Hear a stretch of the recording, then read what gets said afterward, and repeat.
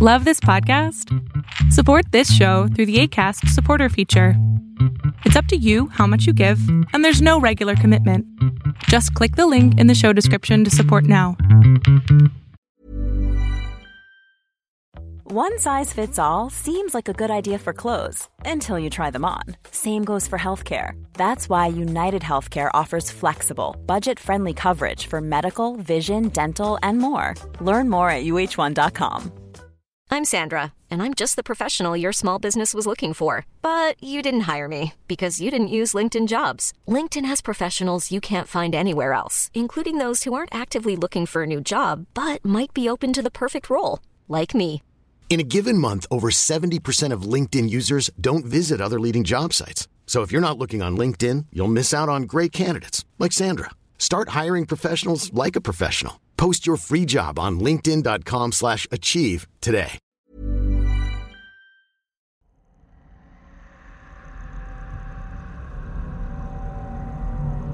You're about to enter into a new world of knowledge, curiosities, and high strangeness. This is a podcast of Straight Up Strange Productions.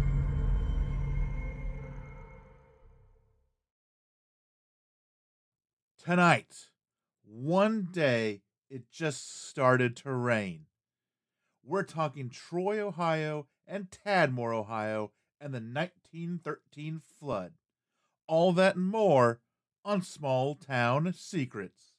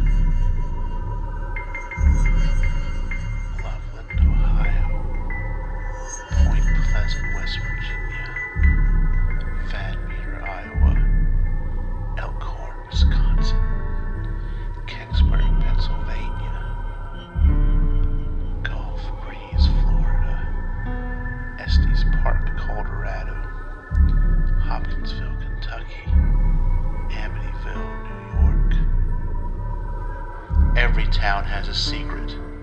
What is yours?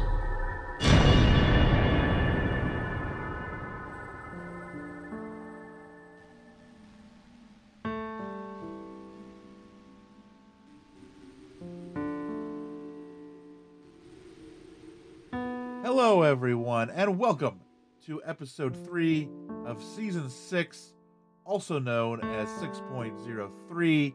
And tonight, it's just going to be some nerdy local history that I've been excited to do kind of all week. I've been wanting to do this show for a long time, and finally got a chance to fit it in amongst other things. So don't worry, it's not going to be, like I said, it's not going to be the spookiest, creepiest, weirdest episode ever done, but there will be a little something to talk about here when we get to Tadmor, Ohio. But I wanted to sit down and talk about a subject that has been like near and dear to my heart for as long as I can remember, and that is the Great Flood of 1913. And it affected this whole area. So Troy, Ohio, it's not where I live, but it is the nearest town that has anything in it. Like, I live in a village a few miles away. We've talked about it. First episode. Go back and listen. And so, like, if I need to go get groceries, you go to Troy. You need food, you go to Troy. Like, everything, it's Troy. That's the next town that has stuff in it. And Troy, among many other towns, and probably about a 30-mile radius, like Piqua up north, dealt with the flood. Troy dealt with the flood. Vandalia, Dayton, all the way down to Dayton. So probably about 30-ish or so miles dealt with this this flood in 1913, among other places. But that 30-mile area is the big area in question. And there were a lot of towns I could have picked to do this for, but I picked Troy because A, I'm super familiar with it, and I can get there in like 5 minutes. B, there is a book written, which I used, entitled Troy and the Great Flood of 1913. And Dayton has a book too. Like, not every town had a book, so it was like, do I want to do Dayton or should I pick Troy? Because I knew there would be a lot of stuff to dig into if I had a book. And just with the way stuff has been, super busy at work, and just a lot of stuff like that, I didn't have a chance to really hit up a lot of local history museums, which was the original plan. Still will probably do it and maybe do some retroactive stuff. I'll get into it later. But tonight, I just want to get into Troy and Tadmor, which is now a ghost town, which I didn't even know about until like, I don't know, 3 weeks ago. If you're on Patreon, I've already shown you some stuff about Tadmor. I've already been there, taking some pictures. But that is the second topic for the night. We're going to talk about Troy. We're going to talk about Tadmor and how these towns were affected, and probably affected very differently in the end. One is with us, one is not, from the 1913 flood. So let's just get into it. Let's start with Troy, and then we'll work our way into the tale of Tadmor, Ohio, as well. Do you enjoy science, spooky stories, and all things paranormal? We do too. While we would love for most paranormal stories to be true, we are here to tell you that they probably aren't. But that doesn't make them any less fun to speculate about. We are the Spooky Science Sisters podcast. In this podcast, we bring you bi-weekly discussions on possible scientific explanations behind the supernatural. Backed up by research articles and other credible sources, we do deep dives into things like archaeology and physics, and share in-depth discussions with topic experts. Visit us at SpookyScienceSisters.com to listen to a couple of skeptics debunk some of your favorite alien encounters, cryptid sightings, and ghost stories with science, sass, and a significant amount of laughter. Thank you, and stay spooky.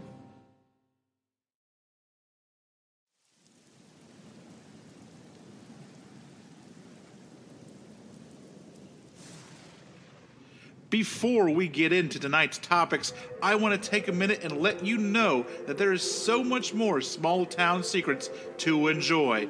Check out the Patreon. There are $1, $2, and $3 tiers of support with stuff like a shout out on the main show, exclusive buttons and stickers, MP3s to the music I create, also an ad/promo-free version of the main show, as well as STS Backroads, the Patreon-only podcast that comes out in the off weeks, which means you'll get content every week, all in your own RSS feed. There is all of this and more. To sign up, go to patreon.com/STScast or stscast.com and click on the support tab. And now, on with tonight's episode. Troy, Ohio is the county seat of Miami County. It's home to the annual Strawberry Festival, except for last year and this year. And even if they did have it, I would avoid it like the plague. But it's also where the very first barcode scanner using the modern UPC setup was first used. That's right. In 1974, the Marsh Supermarket, it was used, the scanner that we all know and love today, was used to buy a pack of Wrigley gum. But before the gum, and before the festival, there was a devastating flood in 1913 that would not only change the course of the river, but the face of the town forever. The day before Easter, March 22nd, 1913, was by all accounts a beautiful day, if not a cold one. The next day, Easter Sunday, is when it started to rain, and it wouldn't stop for 3 or so days. There had been reports of harsh weather in the area, and the rain dumped as much as 11 inches into the Miami River. Troy sits on the banks of the Great Miami River, and at the time, the mostly defunct and unused Miami-Erie Canal still carved its way through the eastern part of town. Massive rainfall caused these two bodies of water to swell and overflow. This, combined with the already saturated and somewhat frozen soil, left the excess water with little options. And by 6 p.m., the canal had overflown, with the river not far behind. By Sunday night, the rain was up to many people's ankles. By Monday night, it was up to their waist. In fact, by Monday evening, the president of the Troy Wagon Works, Charles Geiger, and an employee, John Eckert, were busy moving the company's records up to the second floor to keep the waters from getting at them.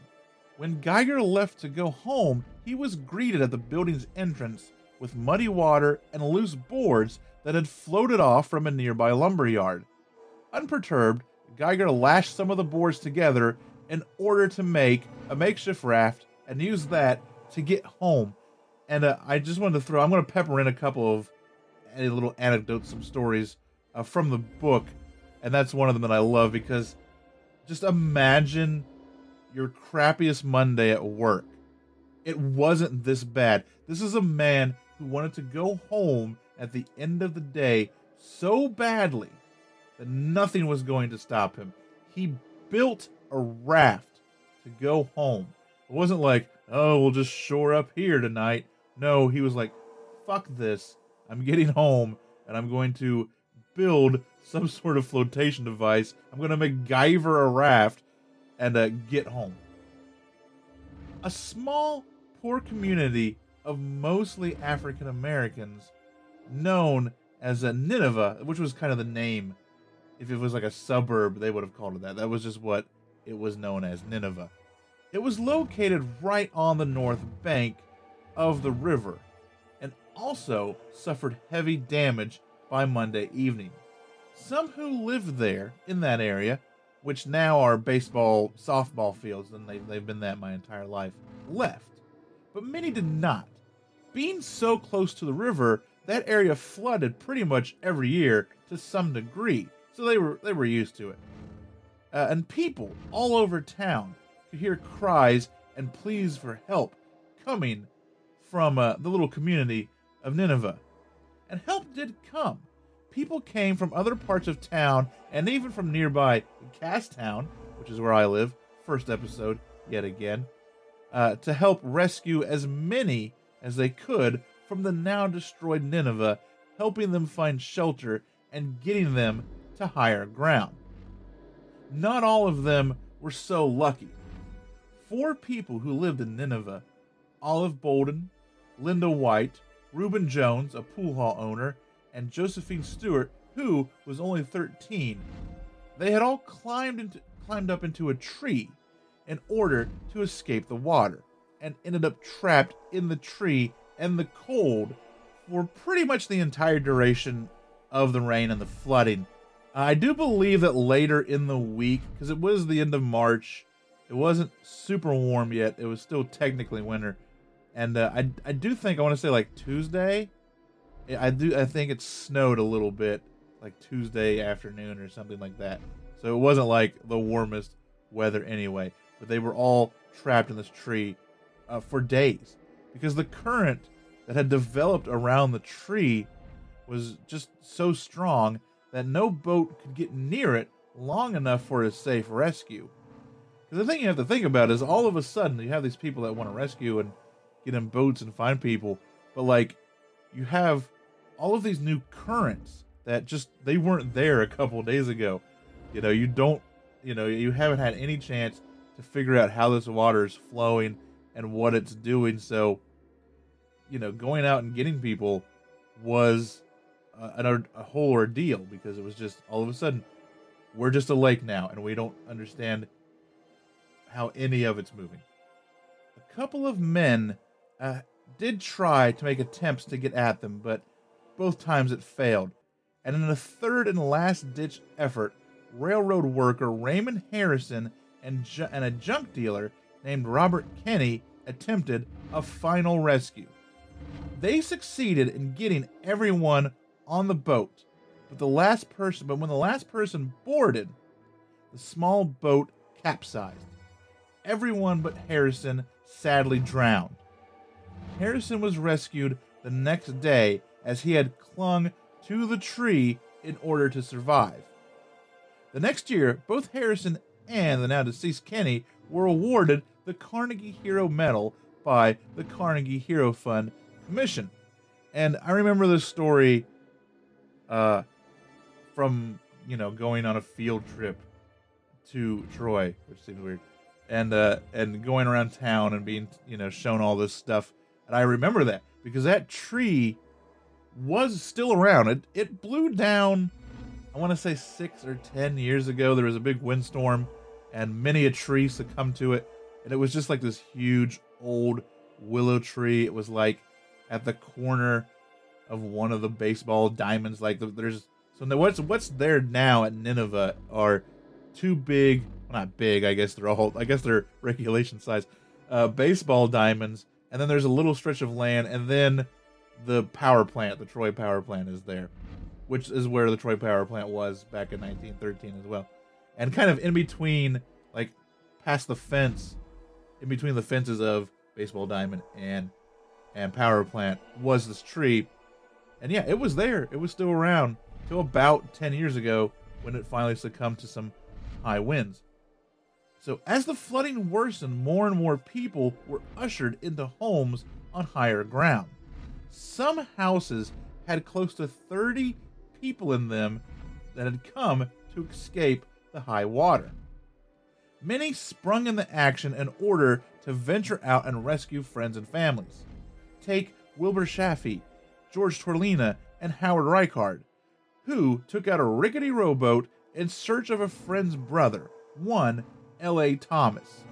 The men got lost in the rainy night, but eventually stumbled upon a man named Bob Mott, who had been hanging from a telephone pole for hours before they found him. Not the guy they were looking for, but they rescued him nonetheless. Mott had been trying to offer assistance to his neighbor, who was wheelchair bound. Together, the group ventured to Mary Frances Van Toll's home, and they found Mary in her wheelchair on the second floor, on the bed, being held in place by her son. So they were on the bed just to get to the higher ground, and he's holding the wheelchair so that it doesn't roll off the bed into the water. They soon succeeded in getting Mary and her son into the boat. They had to leave the wheelchair behind. She didn't want to leave it, but they just simply couldn't. It wasn't going to fit. It was too heavy. It took up too much space. The men then got their bearings and found Thomas's home. The home had been damaged, but he and his wife had survived. Mott, Mary, and her son stayed at the Thomas's home until the flooding stopped. By late Tuesday morning, more organized rescue efforts were put together. Shelters were set up at local churches and schools, and nearby farmers supplied food to those shelters. As the rain stopped, many ventured from their shelters to view the now flooded town. High railroad embankments made it possible to walk around the town and stay above water. And I can attest to this, because the one thing I hate about Troy, this is also just an episode for me to talk about Troy, is it's surrounded on 3 sides by the same railroad track. So unless you're coming from like the west, if like you're coming north, south, east, and a train is there, you will get stuck on it. I have gotten stuck on one side and attempted very quickly to get around it, to get back, only to get stuck by the same train as it comes, as I couldn't beat it.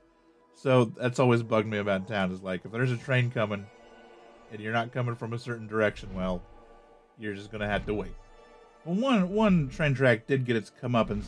The Big 4 railroad embankment just made matters worse. The embankment was placed in such a location that it actually hindered the water flow, keeping much of it in town and not allowing it to drain out, I think to the south from where it was at. The decision was made at the behest of the railroad company to use dynamite and blow a hole in the embankment.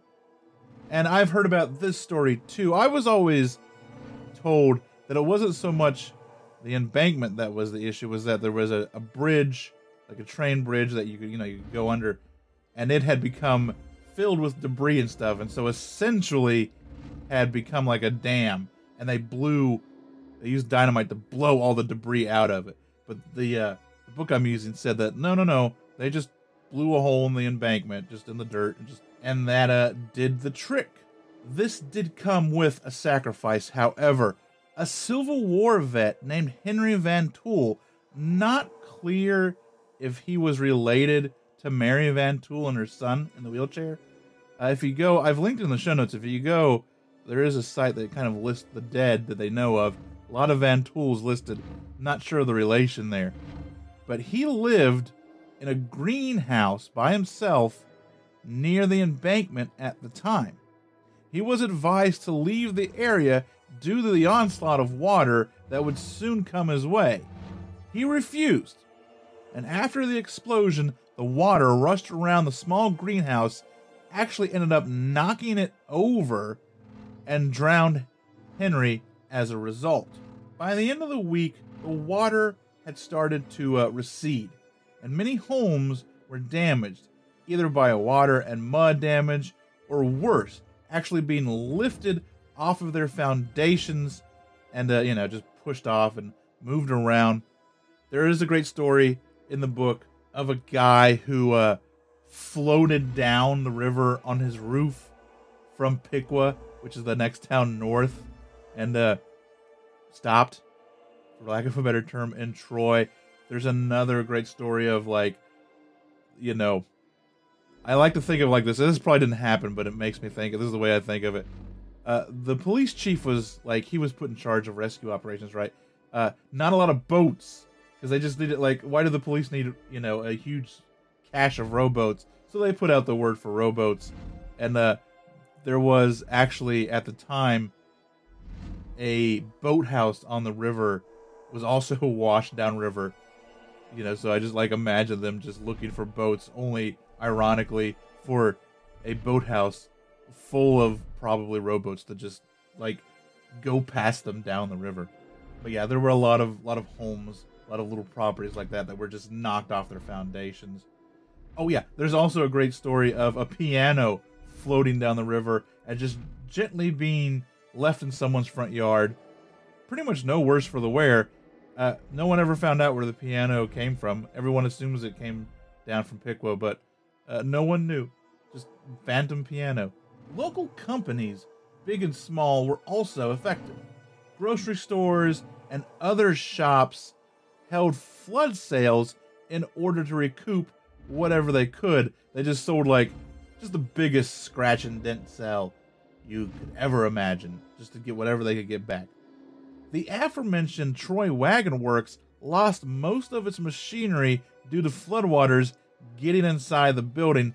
I think it said something like in the basement, something like 7 feet of water ended up in the basement of that building.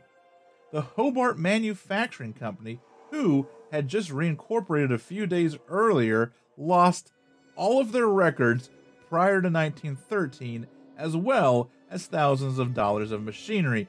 And I mention that because I used to work for Hobart.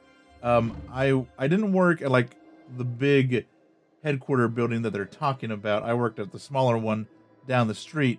I used to make labels for the food scales that you go to Walmart, whatever. You get your ham and it prints out that ticket. In fact, I'm going to brag about myself just a little bit. If you go into a Walmart now and you go up to the deli counter and there's that scale sitting there and it has a big LCD screen on it, and the screen that you actually see that tells you your price and your weight and all of that stuff, there's 7 of those, one for each department, and I'm the guy that designed all of those. So next time you go to the Walmart and you go to the deli section, you get some ham, you'll think of me. But that happened. They lost all their records, They had just kind of changed their name.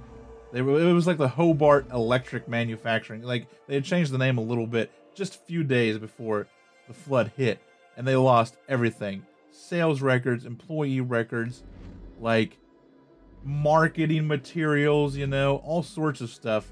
It was all gone because it was all like on the first floor.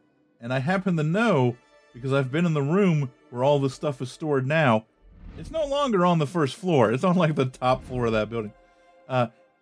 And everybody was affected by this, as you could tell. Every person, every business, in some way, shape, or form. Like, there were obviously higher parts of town where people were able to, their houses weren't flooded and stuff like that. But that doesn't mean that they were able to just go about their day as normal. And also, all of these companies just, everything. One thing I do want to mention, it's not around anymore. I spent a little bit this afternoon trying to figure out where it used to be, and I think I found it. There was the Hainer Distillery, which made bourbon, and at one time, they were the largest mail-order bourbon company in the country. Back in the day, when you could just get bourbon through the mail, no matter how old that you were. But their building, the main building, was the place where they stored dead bodies that they found throughout the recovery effort, and that's where they kept them. I know where it is. I think it's now the Spinnaker Coating Building that makes labels and stuff like that. Fun fact, my uncle used to work for Spinnaker Coating. He's the guy that invented the glue that is now on the back of postage stamps. You don't have to lick them anymore. You can thank him. I think he was on the team of it. But that used to be, I'm pretty sure, at least some of it, because a lot of the buildings are gone, the distillery building where they housed the dead that were recovered. In the end, precautions were taken to make sure that this flooding would never happen again.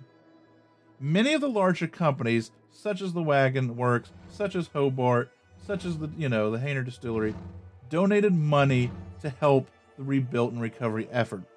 But it was also a lot of just townspeople chipping in, like a committee with the mayor and everything was started to be like, we're going to rebuild our town ourselves. And so they got a lot of money just from their own citizens. But they also got some money from the state, who had put kind of like disaster money aside because of flooding. Like I said, this had happened like a 30-mile radius. And I think in other parts of the state too, but just maybe not to this extent. So money had been set aside to help rebuild these places from flooding. So all of this, coupled, like I said, money from the state, it all went into creating the Miami Conservancy District, which was started to help build things like concrete embankments along the river. There's levees there now. Floodplains have been built there now. All sorts of stuff. The canal was filled in. Like, right before the flood, they were trying to figure out what to do with the old canal. They hadn't been using it. It was just stagnant water. It was unhealthy. It was unsafe. It was getting kind of ugly. They didn't know what they were supposed to do with it. They were trying to figure it out. And the flood hits, and they were just like, let's just get rid of it. So they filled it all in, and they developed over it. And now there's two streets there, Canal and Race Streets. And that land there and those two streets are essentially where the canal used to be.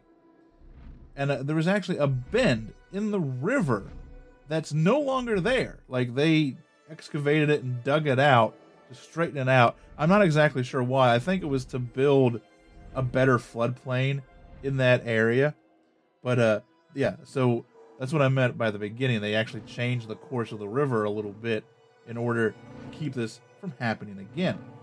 And once again, I want to go back to the first episode.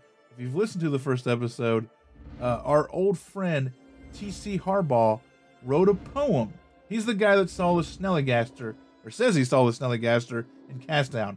First episode, once again. He wrote a poem about what happened that year entitled The Flood. In the end, over 40 people died, either in the flood or in an outbreak of typhoid fever that followed the flood. And this was, like I said, this wasn't just Troy. This was Piqua, next town up north. This was Tip City. I don't know about Tip City. Maybe not so much Tip City, because they aren't super. They're the next town down south.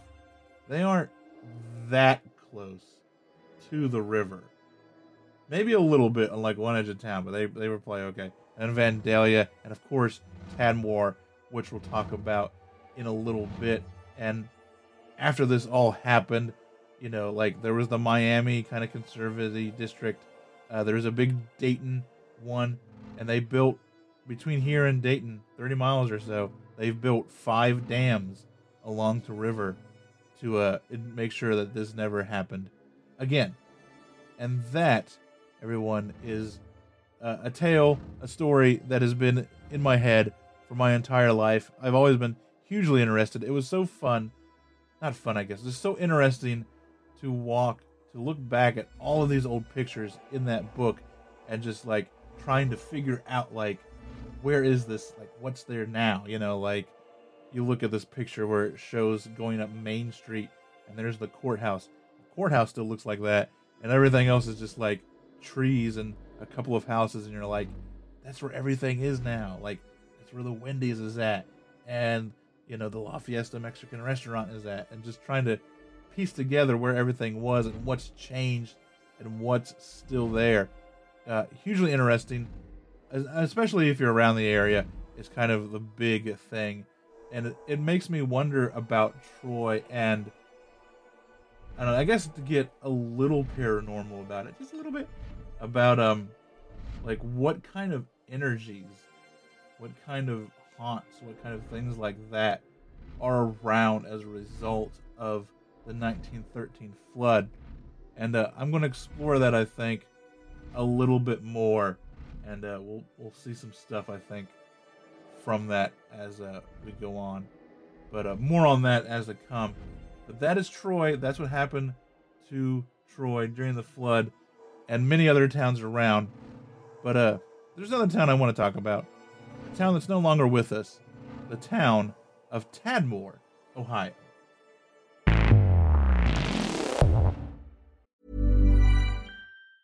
If you thought the only way to get a more defined jawline with natural-looking results was through surgery, think again. Juvederm Volux XC is a non-surgical injectable gel filler that improves moderate to severe loss of jawline definition and can help you achieve natural-looking results with little downtime. Even better, this improved definition lasts up to 1 year with optimal treatment. No maintenance required. Improve jawline definition for a smooth, sculpted look with Juvederm Volux XC. For important safety information and to find a licensed specialist, visit Juvederm.com. That's JUVEDERM.com. Not for people with severe allergic reactions, allergies to lidocaine, or the proteins used in Juvederm. Common side effects include injection site redness, swelling, pain, tenderness, firmness, lumps, bumps, bruising, discoloration, or itching. There's a risk of unintentional injection into a blood vessel, which can cause vision abnormalities, blindness, stroke, temporary scabs, or scarring. Talk to a licensed specialist to find out if it's right for you.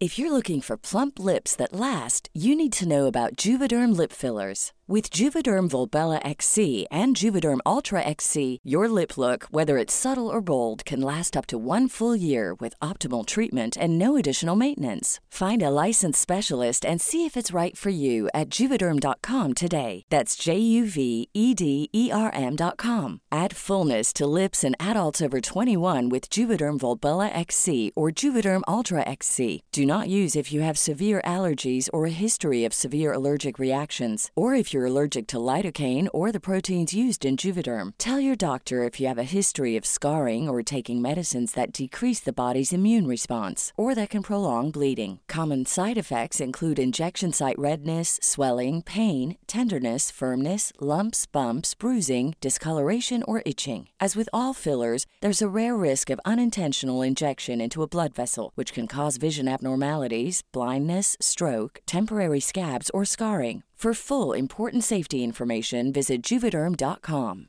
Ever catch yourself eating the same flavorless dinner 3 days in a row? Dreaming of something better? Well, HelloFresh is your guilt-free dream come true, baby. It's me, Keke Palmer. Let's wake up those taste buds with hot, juicy pecan-crusted chicken or garlic butter shrimp scampi. Hello Fresh. Stop dreaming of all the delicious possibilities and dig in at HelloFresh.com. Let's get this dinner party started. Hiring for your small business? If you're not looking for professionals on LinkedIn, you're looking in the wrong place. That's like looking for your car keys in a fish tank.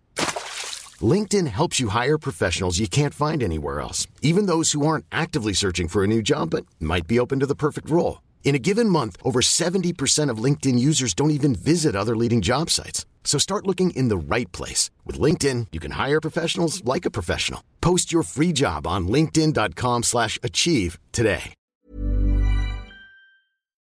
Troy not only survived, but thrived after the flood. However, the tiny town of Tadmor, just south of Troy, did not fare nearly as well. The town started as Tadmor, and then a post office was established called Tadmor, so that's what they called it. But it was later changed to Tadmor in 1867. Tadmor was tiny, but an industrious town located on the Miami River in between Tip City and Vandalia.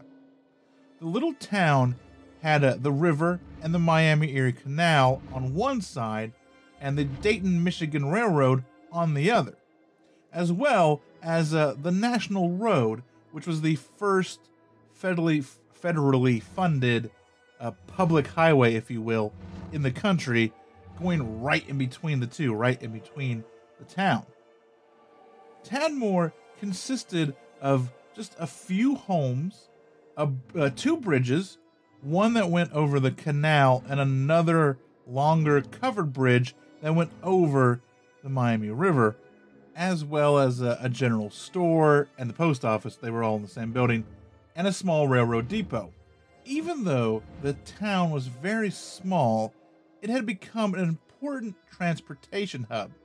After all, it had access to like every form of transportation at the time: the canal, the railroad, and the National Road. The town didn't exactly flourish, but it did hold strong as the 1800s turned into the 1900s. After the turn of the century, the town was on the cusp of real growth. And then the 1913 flood happened. The flood, like I said, tore through towns like Troy and Piqua to the north and Dayton to the south. These larger towns were indeed devastating, but the tiny postage stamp that was Tadmor didn't stand a chance. The small town was pretty much washed away and was never able to recover. After the flood, people did hang around for a little while. The covered bridge that went across the river did survive the flooding, which kept some people around because you could still get into town from a certain area because of that bridge. There was still a way to get into it. But as time went on, the town became more and more unattached from the transportation routes that had once sustained Tadmor itself. The railroad was moved a little further away, and the embankment was built up in order to help keep high water away from the tracks. After the flood, 5 dams were built in between Troy and Dayton to help keep the river at bay. Because of this, National Road was rerouted to kind of go over the nearby Taylorsville Dam.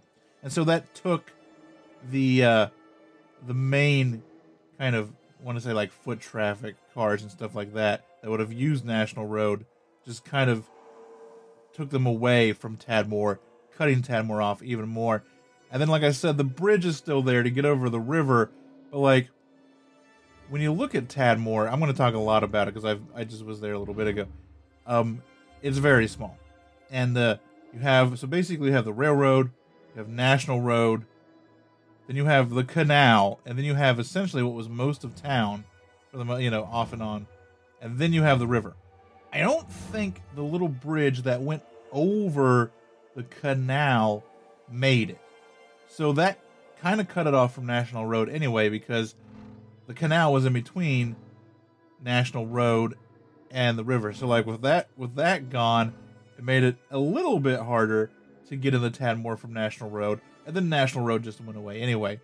So like all of these things just kind of just slowly killed what momentum Tadmor had left. And Tadmor suffered smaller floods for a couple of years after the 1913 flood. A small dam was built, but did little to do anything with the water, and by 1922, the town was pretty much abandoned. Over the years, the forest took the town back, and soon, of course, tales of strange things in the woods near Tadmor came about. Ghosts, shadows in the night, and rumors of, you guessed it, ready? Satan worshippers meeting there at night. It became a ghost town of the proper order. And it was that way for a long time. Obviously, all rumors, right? There's never, like, the whole Satan worshipping thing is bunk, everything about that. But in the 1990s, construction of the Miami Recreational Trail on what is now Old National Road helped demystify the remains of Tadmor. And so the Miami Recreational Trail, we just usually call it the bike path around here.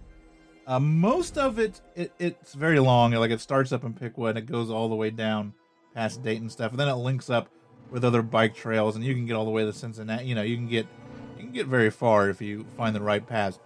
But at least around here, most of it is the old towpath to the Miami-Erie Canal. The towpath is where they would pull the boats with the horses. So most of it is what remains of that path. But about a mile and a half before you get to Tadmor, it splits. And so it splits and stops being the towpath and becomes a section of Old National Road. And that's now the bike path, the recreational trail. And then the towpath becomes the Buckeye Trail, which is like this huge hiking trail that's all over the state. And so they kind of split right there, and you can hike all the way up to it, or you can take the easy paved smooth bike path to Tadmor. So now, yeah, it's very easy. It's very accessible. It's right off the bike path, and it's even preserved and maintained by the Dayton Montgomery Park District. I've visited Tadmor a couple of times, and even though the stories of ghosts are more than likely embellished, I do feel that energy there. An energy I will be exploring more. And that's really it. Like I said, Tadmor was tiny. I'm trying to put it in perspective. I mean, it was like literally just on the bank of a river. And then, you know, like, if I had to guess, I'm giving it about the size of a football field. 100 yards long by however long a football field is, like however wide it is. That's about it. You know, like, you go there and you can, I mean, it's hard to imagine that they cramped all of that. Like, you can find old sketches of it and stuff. And all in the show notes, there will be many photos for both of these. Maybe some new one stuff I took. Might be a little late updating it because I want to go out this week and snap some pictures of some stuff. But I will give you guys plenty of photos of what this is, especially on social media. If you're on Patreon, you've already seen a bunch of pictures that I've taken and some stuff like that, some little videos here and there. But the reason why I wanted to talk about Tadmor, its story is pretty interesting, even though it is short.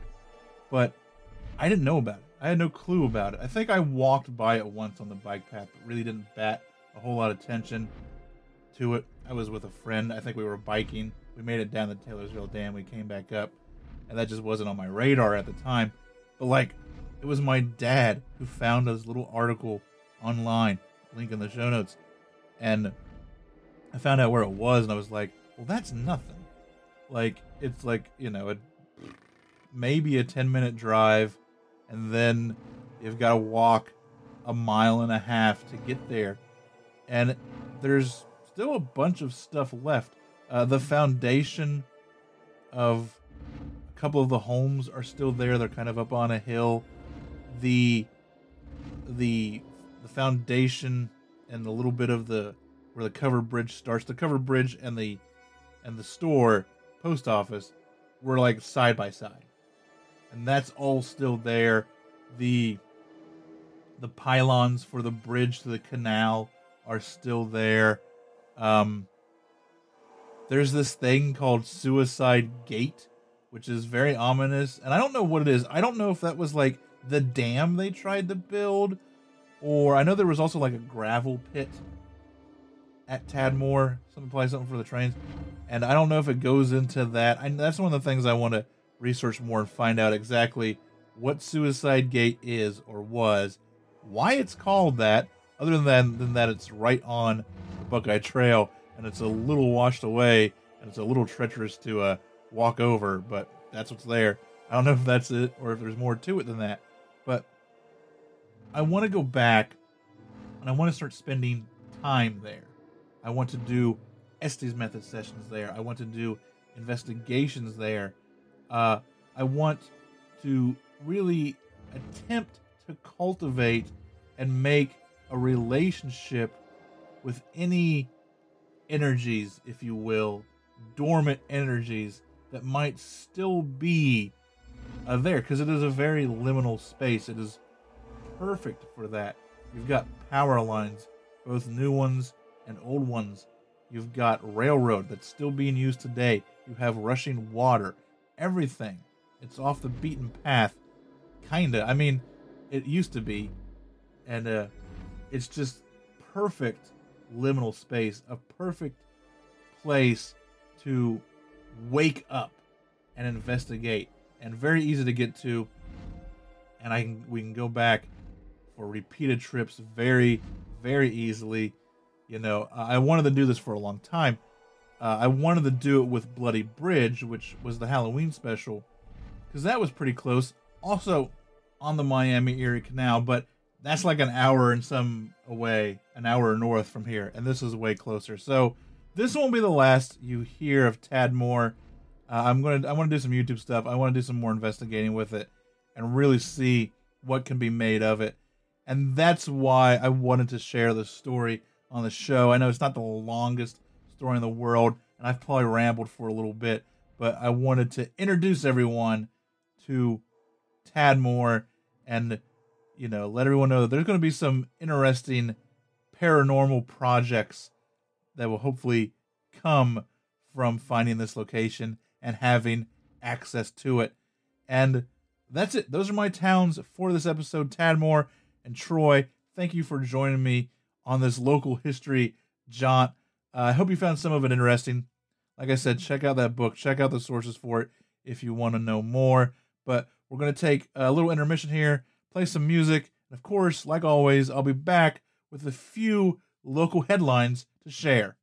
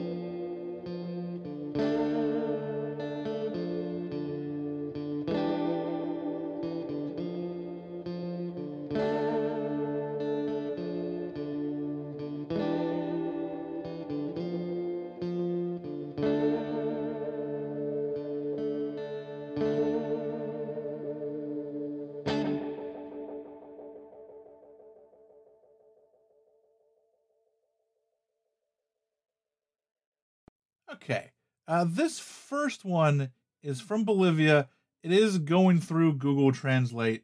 I think it reads okay, I believe, when I read it through earlier. But if it does end up sounding a little clunky, I'm going to chalk it up to Google Translate. And this is from the El Tribuno website. No writer accredited on it.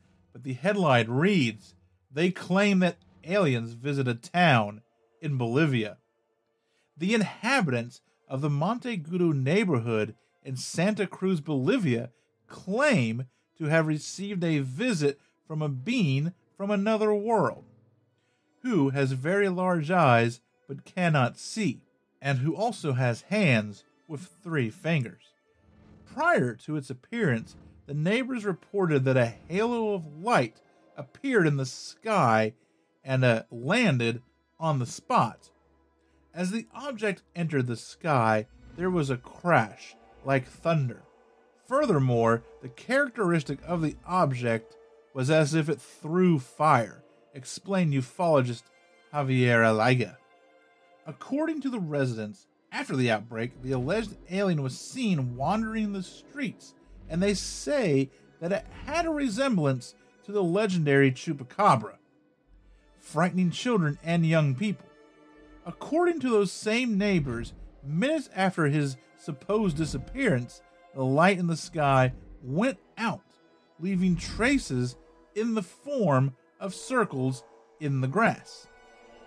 Aliga, who is dedicated to paranormal issues, asked scientists to help to study what happened, but a psychologist suggests that it's just collective stress and the inhabitants should receive attention in the face of what happened. And there is also a video here. They show some drawings of it and things like that. It's actually an adorable drawing. It's got this big head and these little hands and big eyes. But did a Chupacabra land via spaceship in Bolivia? I don't know. And maybe we'll find out. This next one is a ghost hunter spots disappearing creepy kid while exploring ruined building. This is on Unilad. This is written by Samian Javid, and it reads, Hassan Barbar, a YouTuber from Jordan who regularly explores abandoned buildings in the hope of spotting ghosts or other spiritual beings. In a video posted to his YouTube channel in March, he is exploring a seemingly empty building when he spots a ghostly figure on either side. It is not clear what type of building he is in, but it appears to be unfinished and abandoned, with bare walls and floors and rubbish littered all around. Standing on one side, his camera captures the building through several other rooms, and at the other end, what looks like a ghostly figure of a small child appears close to the left of a doorway. It stands still, just long enough to give the viewer goosebumps, before disappearing out of sight to the left of the doorway. Hassan quickly follows, attempting to capture the figure again, but to no avail. Since the video was first posted to YouTube on March 21st, it has been rehashed on other social media platforms like Reddit. While the footage has left some users terrified, others accused the YouTuber of editing the footage and making up the presence of the ghost. However, as some people in the comments pointed out, Hassan live streams all of his haunted expeditions. Crazy video. You can hear the fear in his voice. He's doing all this stuff live. It's so annoying to hear people call it fake who obviously never experienced this stuff, one person said. It's not fake. You can go on the guy's YouTube and Snapchat where he goes into abandoned buildings and gets stuff thrown at him, doors banging, live with strings or mechanisms attached, and very good quality sightings of jinns, ghosts in parentheses. He'll get something thrown at him and he runs into the room to see what is there, and there's no one, another follower said. Some suppose that Hassan could have had help from a child who he has to pose as a ghost. You just have to have a kid to continue to hug the wall and move around to the left until he's behind the camera, and then he exits the room through the door behind the camera and ducks into another room or outside. If you watch how the camera tracks, you can see how easy it would be to do. Easier still if you did a complete practice run before you started your broadcast, one person said. Yeah, and I kind of get that. I mean, all of these videos like that are suspect, but they are pretty creepy pictures. They're very clear. I will give them that. I've linked this into the show notes. The entire video is there, the 13-minute long video, I think, something like that. And I get it. You could have done that. You could have rehearsed it. You could have done it all for your live stream. But man, like, if that screws up, then you're toasted. You've been found out immediately. That, to me, that's a big risk to be like, I'm going to risk my YouTube channel on this. I'm going to risk my live streams on this. Like, especially if you're dealing with a kid, like, who knows? One wrong thing and, you know, you're exposed. So I don't know. I like, there's some good footage here, and I don't know quite what to make of it. I might need to go through and watch it again, but it's in the show notes. Give yourself a watch. See what you think. And this last one is from Amman, which is a news site, I believe, somewhere in the Middle East.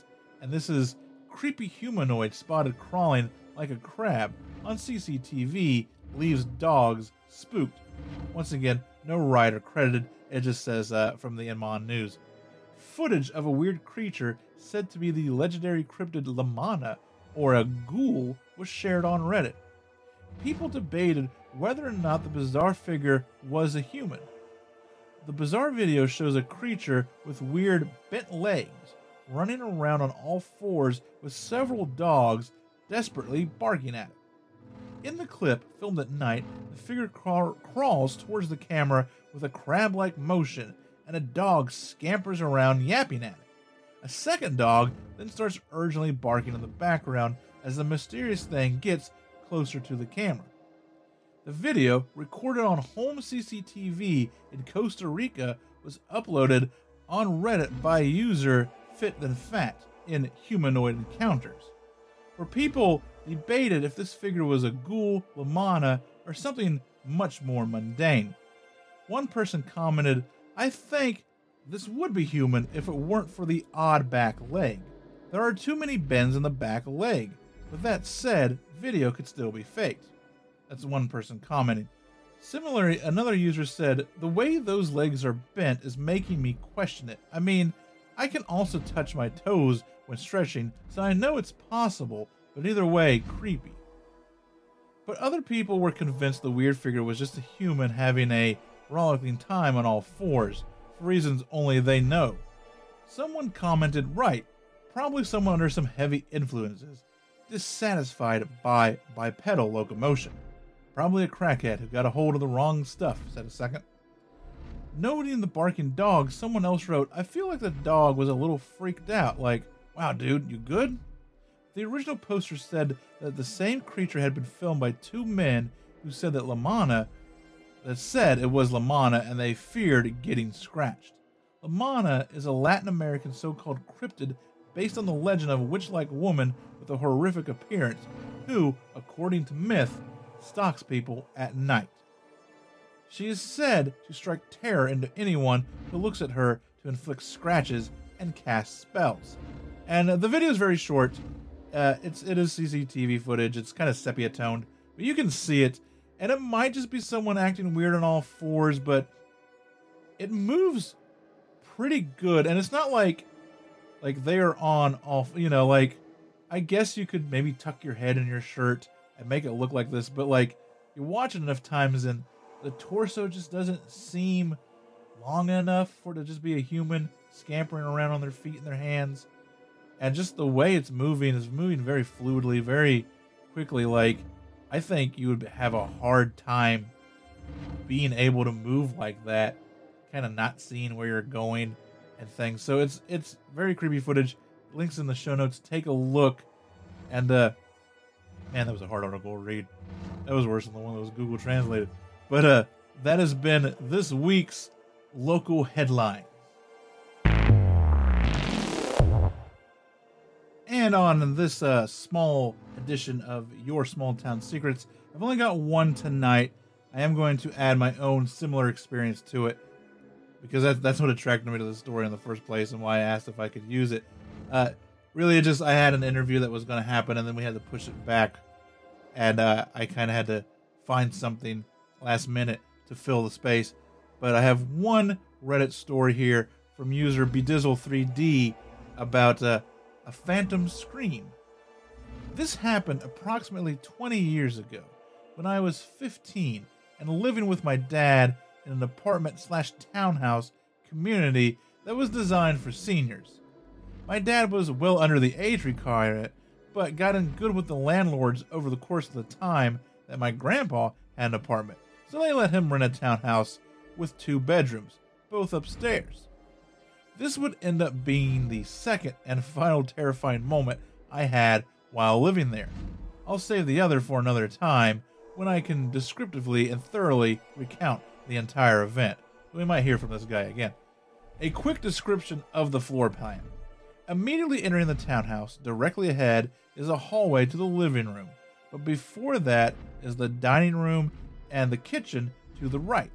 Down the hall, just before the living room to the right, is a set of stairs with 6 steps leading to the first platform and then turning and going back the same way to lead to the second floor with 6 more stairs that come to a hallway leading left to right. To the right is the master bedroom, which was my dad's, and to the left at the end of the hallway is my room, directly above the kitchen and dining room, with a bathroom just before my door on the left-hand side of the hallway. Side note, when the bathroom wasn't in use, the door was always closed, or mostly closed with the lights off. It was early evening on a weekend, and my dad was downstairs cooking a breakfast dinner, and I was upstairs lying in bed and reading a book. I knew dinner was going to be done soon, and I could smell the sausage cooking, as well as hear the sizzling on the oven. I put down my book and headed for the stairs to check on the status of the food.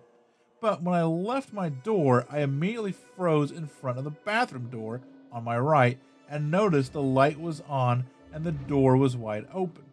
I can only describe this as my eyes feeling drawn to the back wall of the bathroom, where the shower/bathtub was if I were locking eyes with someone who wasn't there, and suddenly and violently I heard the most shrill, blood-curdling scream I've ever heard, and I felt absolute terror course through my body. I took off running down the stairs, or more leaping to skip all the steps to land on the middle platform, and then jumped down the remaining stairs and hit the hallway to the bottom and booked it to the kitchen where my dad was, calmly cooking eggs and sausage at the stove. He asked if I was okay, and I said, "Did you just hear that?" And he simply said, "Hear what?" And I explained what just happened, but he didn't hear a thing.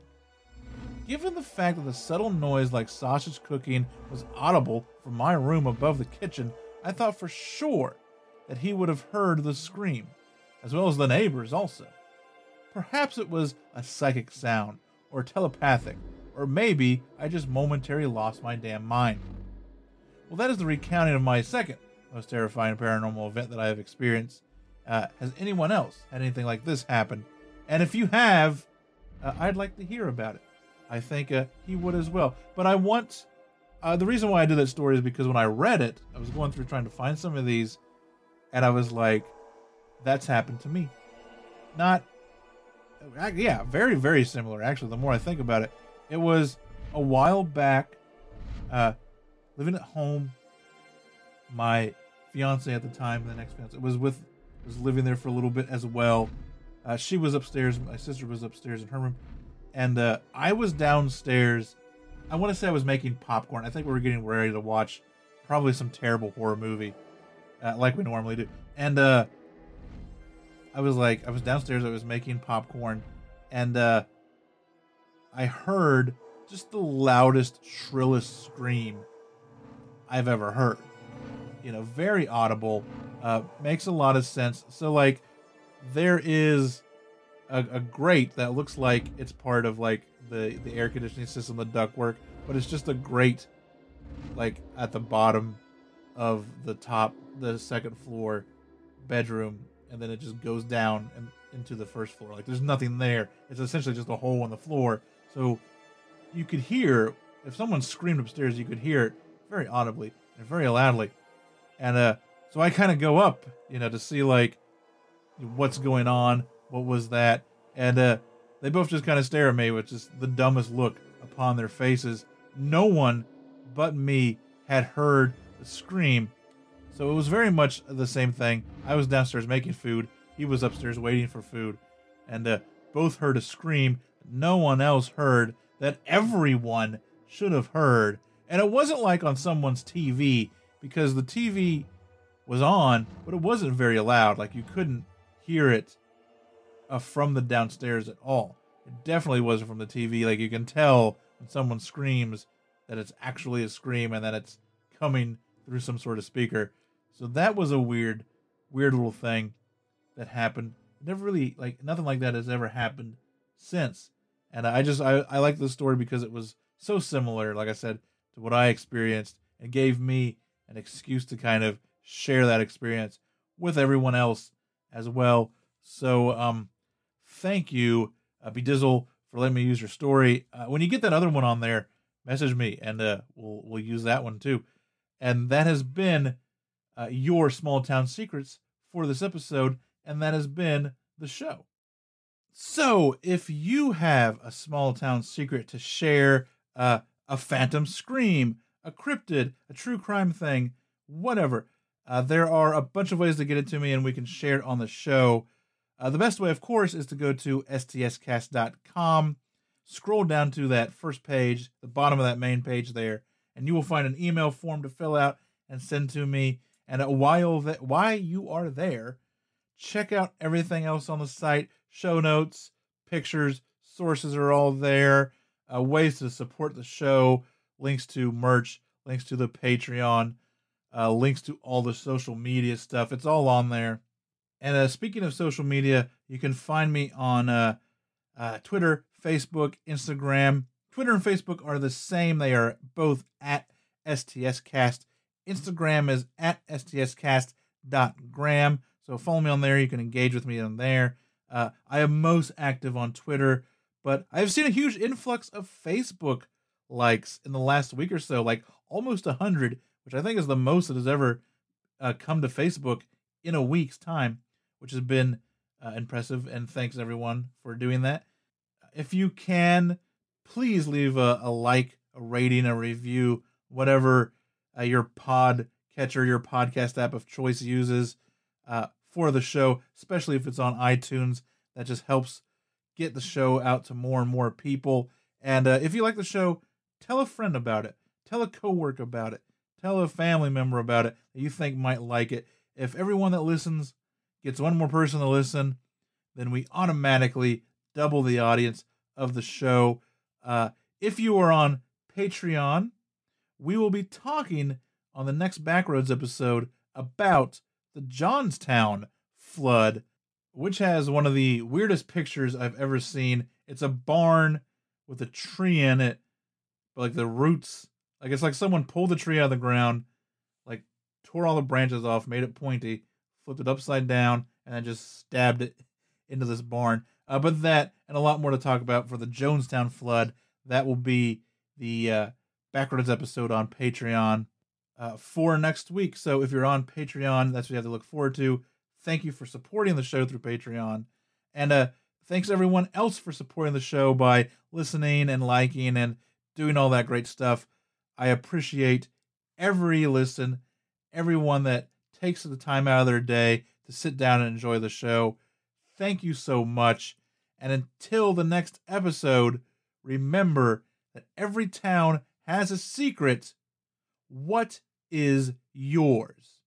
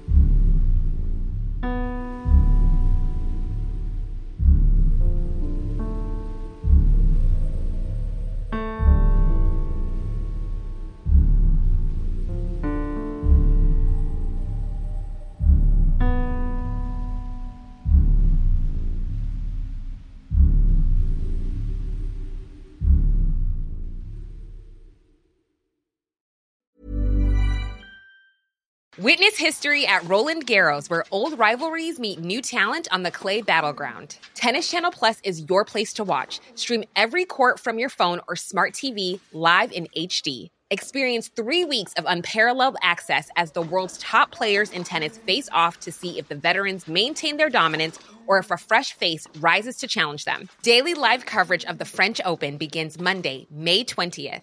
Stream it now with Tennis Channel Plus to be there when it happens. Ever catch yourself eating the same flavorless dinner 3 days in a row? Dreaming of something better? Well, HelloFresh is your guilt-free dream come true, baby. It's me, Keke Palmer. Let's wake up those taste buds with hot, juicy pecan-crusted chicken or garlic butter shrimp scampi. Hello Fresh. Stop dreaming of all the delicious possibilities and dig in at HelloFresh.com. Let's get this dinner party started.